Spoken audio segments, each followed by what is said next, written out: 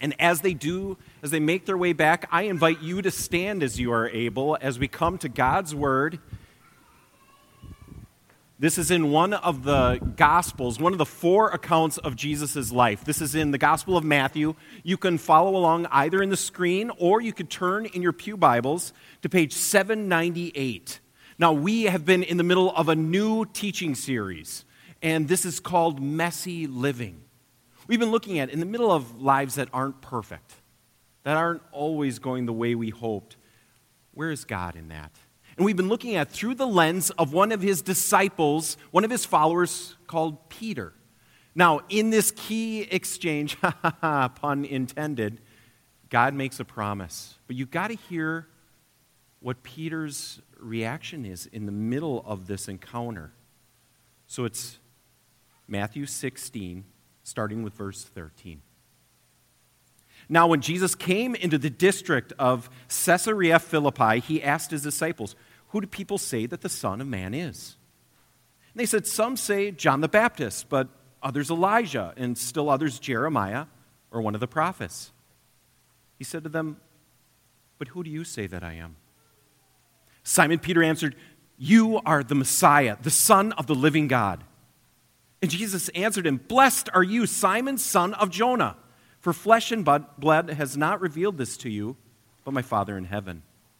And I tell you, you are Peter, and on this rock I will build my church, and the gates of Hades will not prevail against it. I will give you the keys of the kingdom of heaven, and whatever you bind on earth will be bound in heaven, and whatever you loose on earth will be loosed in heaven." This is the gospel of the Lord. Thanks be to God. You may be seated.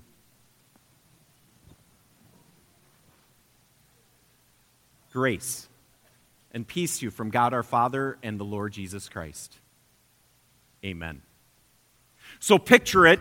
I had just turned 16, and like a rock star, I passed my driver's test. Ooh, I had my driver's license. Life was good. And my parents had been talking to me. I'd been begging them. I'm like, it'd be fine to drive the Caravan with the wood grain. That would be amazing. But what if I could have my own car? And you know what happened? They said yes. They said yes to the magic of a 1978 Chrysler Cordoba. Yeah. Nice car. But not for a 16-year-old that had been hoping, as we went from parking lot to parking lot to parking lot, looking at the sporty ones. I was like, could it be the Grand Am? It wasn't. Could it be? I guess I'd make do with the Escort GT. That'd be sweet, too. Could it be the Toyota MR2? Oh, that'd be fun. I could only have one passenger, but that would be sweet. It wasn't any of those. No, my dad came in one day and he said, "Son, here are the keys to your car." And as I came out, as I looked at the glorious 1978 Chrysler Cordoba, I thought, first of all, this car is, I know you see it in the picture, but it's almost as big as this sanctuary, right? As I started to know about my car, I started to call it the boat, because it's as big as a boat. And I'd be like, "Hey, can you look on the port? I mean, the left side, the starboard, I mean the right, Yeah, the boat." But my dad, he said, "Son, here are the keys. I know it's not the car you hoped for, but it's got something in it that you should know. It has a V8, a 318. I was like, "This sounds fun, Dad." So I said, "Okay, give me those keys." He gave me the keys. And as I popped into the car in all its glory, I took the keys out, and I took the key, and I put it in the ignition. Dad gave me a key that didn't fit into the ignition. And I'm like, what in the world? I mean, it has the Chrysler emblem on it. The car's not going anywhere because the key doesn't fit. And I got out of the car and said, "Dad, what's with the key?" He said, "Son, try the other key." Because you know this, back in the day, for you young pups, cars had 2 keys. One for the ignition, one to go, and one for the trunk. And Dan, in all his wisdom, had grabbed the trunk key. It's great when you have a V8, you got all the power in the world, but you can't turn the key and can't turn it on. So I got over that. I let that engine roar with that key, and it was awesome. I was like, that's it. I got to run back inside because we didn't have cell phones, and I have to call all my friends, all 2 of them. And I called them, and I was like, let's go. I got my car. It's not the one we hoped for, but it's the car we need. And I'm like, you know what we can do? We can do anything. So we're going to pile into the car, and we're going to go to the big city of Ripon, Wisconsin, 8 miles away. You know what we did there? Me and my buddies, we scooped the loop. Now, scooping the loop, in layman's term, means we would go around the same little loop over and over and over again. And sometimes when you saw a car full of ladies, this is what you do. They're coming up. You never talk to them. Come on. You just scoop the loop, keep going, wave at them. Ooh. Then after scooping the loop for a little while, that was really exciting, but my first ride in the Chrysler Cordoba, I decided we should go to the next big city, which is Marquezan. Of course, you all know Marquezan. Okay, you don't. But we said, let's go there. It's about 10 miles away from Ripon. So I'm like, but guys, we're going there with a V8. So we got to the intersection. I'm like, let's see what this bad boy does. I stomped on it, and this is about what happened.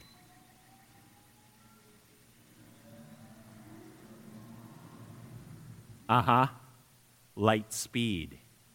That thing went. You know what's funny about the Cordoba? I mean, literally, you're thrown back like you're going into hyperdrive, Star Wars, and you could see the gas gauge go. It was really cool. And as I did that, we're going and just a couple miles from the intersection, and all at once, I heard something not so fun. First, oh, that's not the one. I didn't hear Dane Cook from an old clip we had. You have it for us, Phil? Oh, it's okay. Guess what we heard? You guessed it, right? Oh, I heard a police officer saying hello. And I thought, this is my first trip in my new car. And yeah, he pulled me over and he said, do you know why I pulled you over? And I'm like, yeah, I do. And he didn't even give me a warning. My first trip, my first time in my car, and I had $196 I was paying to the state of Wisconsin, and it was fun. And it was so great that I decided, I'm like, okay, I got to tell my parents, and I was the firstborn, rule follower, super achiever. I'm like, I don't know how I'm going to tell my parents. I'm just going to brave it. I'm going to be so courageous. And so I went to that town yet, Marquezan, and I called them on the phone because there was no way I was going to say it in person, right? And so I called Dad and I said, Dad, I got news for you, and I don't know how to tell you this, but I got a speeding ticket. And my dad laughed.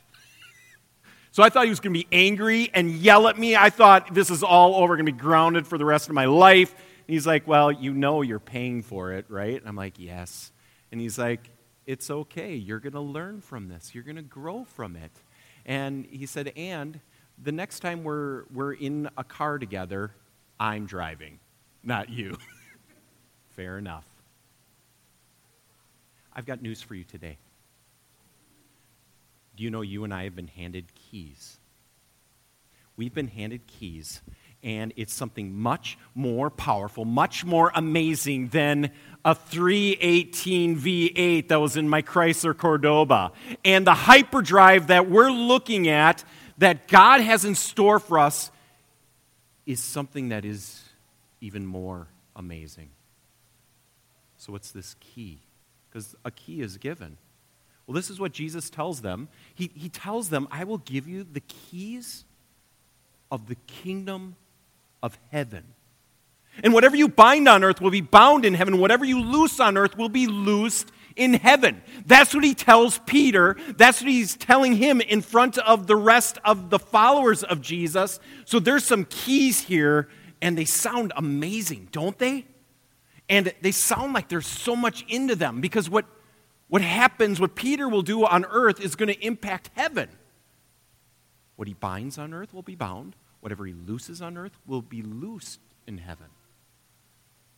Okay, I was excited. So excited when Dad handed me those keys for the first time. And when I walked out and saw the Cordoba, I was not so excited once I saw it. God is giving you and me keys, and I'm getting closer and closer to the camera for those that are watching this right now from wherever they're at.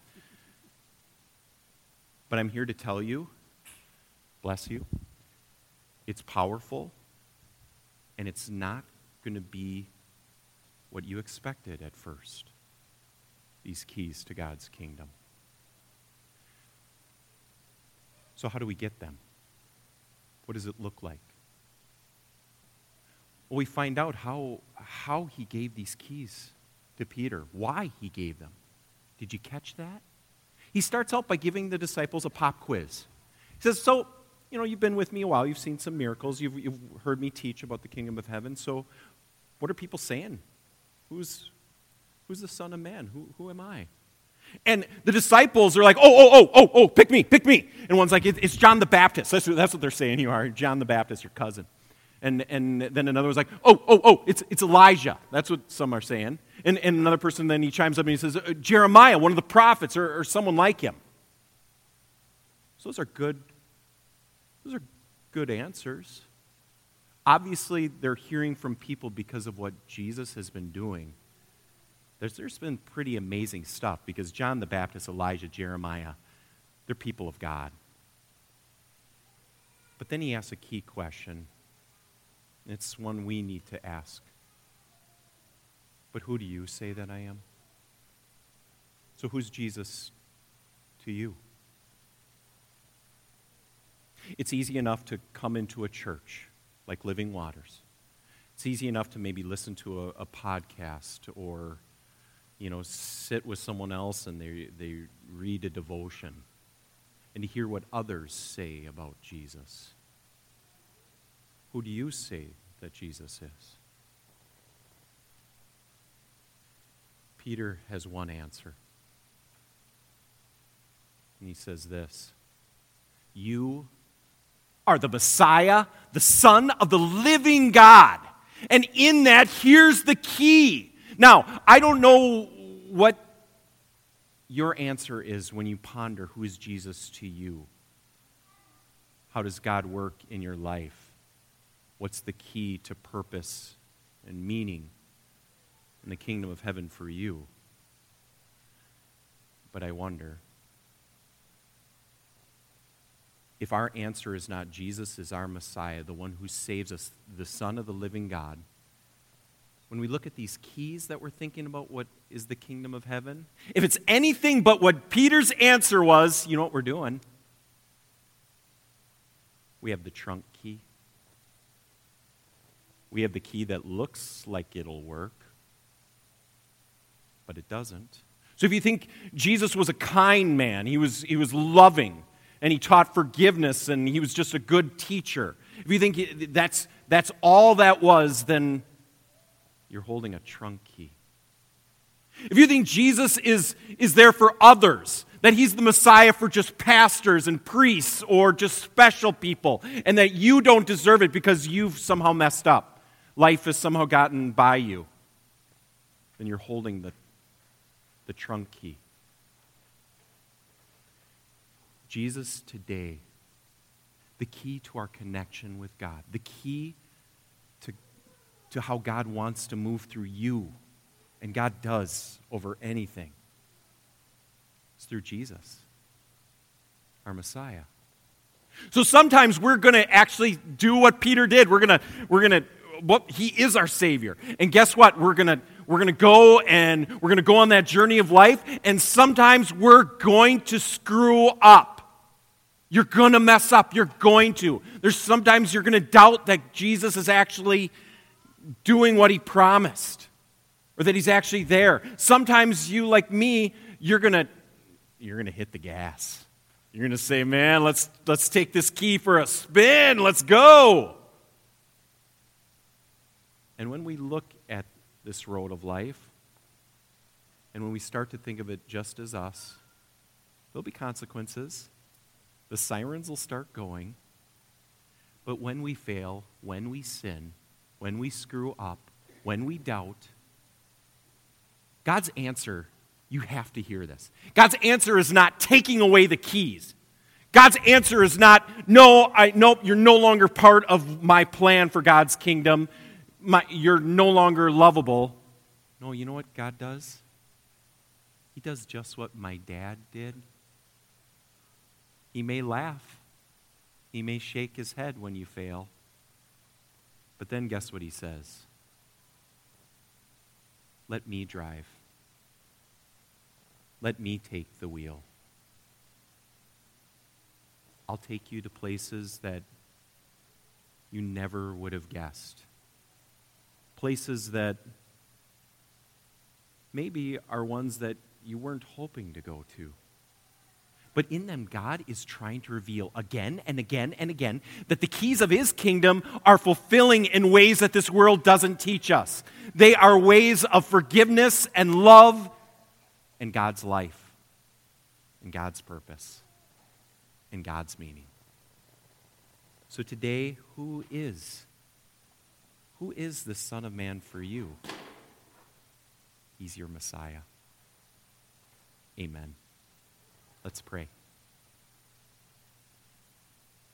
God, thank you so much. Thank you for loving us so much, loving us as much as you love Peter or any of the other disciples, as much as you loved anyone else that has ever lived on this earth or ever will. You love us so much that you promised that you'd be with us forever. God, thank you for this perplexing key that you gave to Peter. We don't understand how it unlocks your kingdom. But God, we know it's all because of you. So God, today, right here in Fargo, 2,000 years later, help us. Help us to know that this key is for us too. That your love, your life, the ways that you came to save them, it's the same way you come to save us today. And all God's people said, Amen.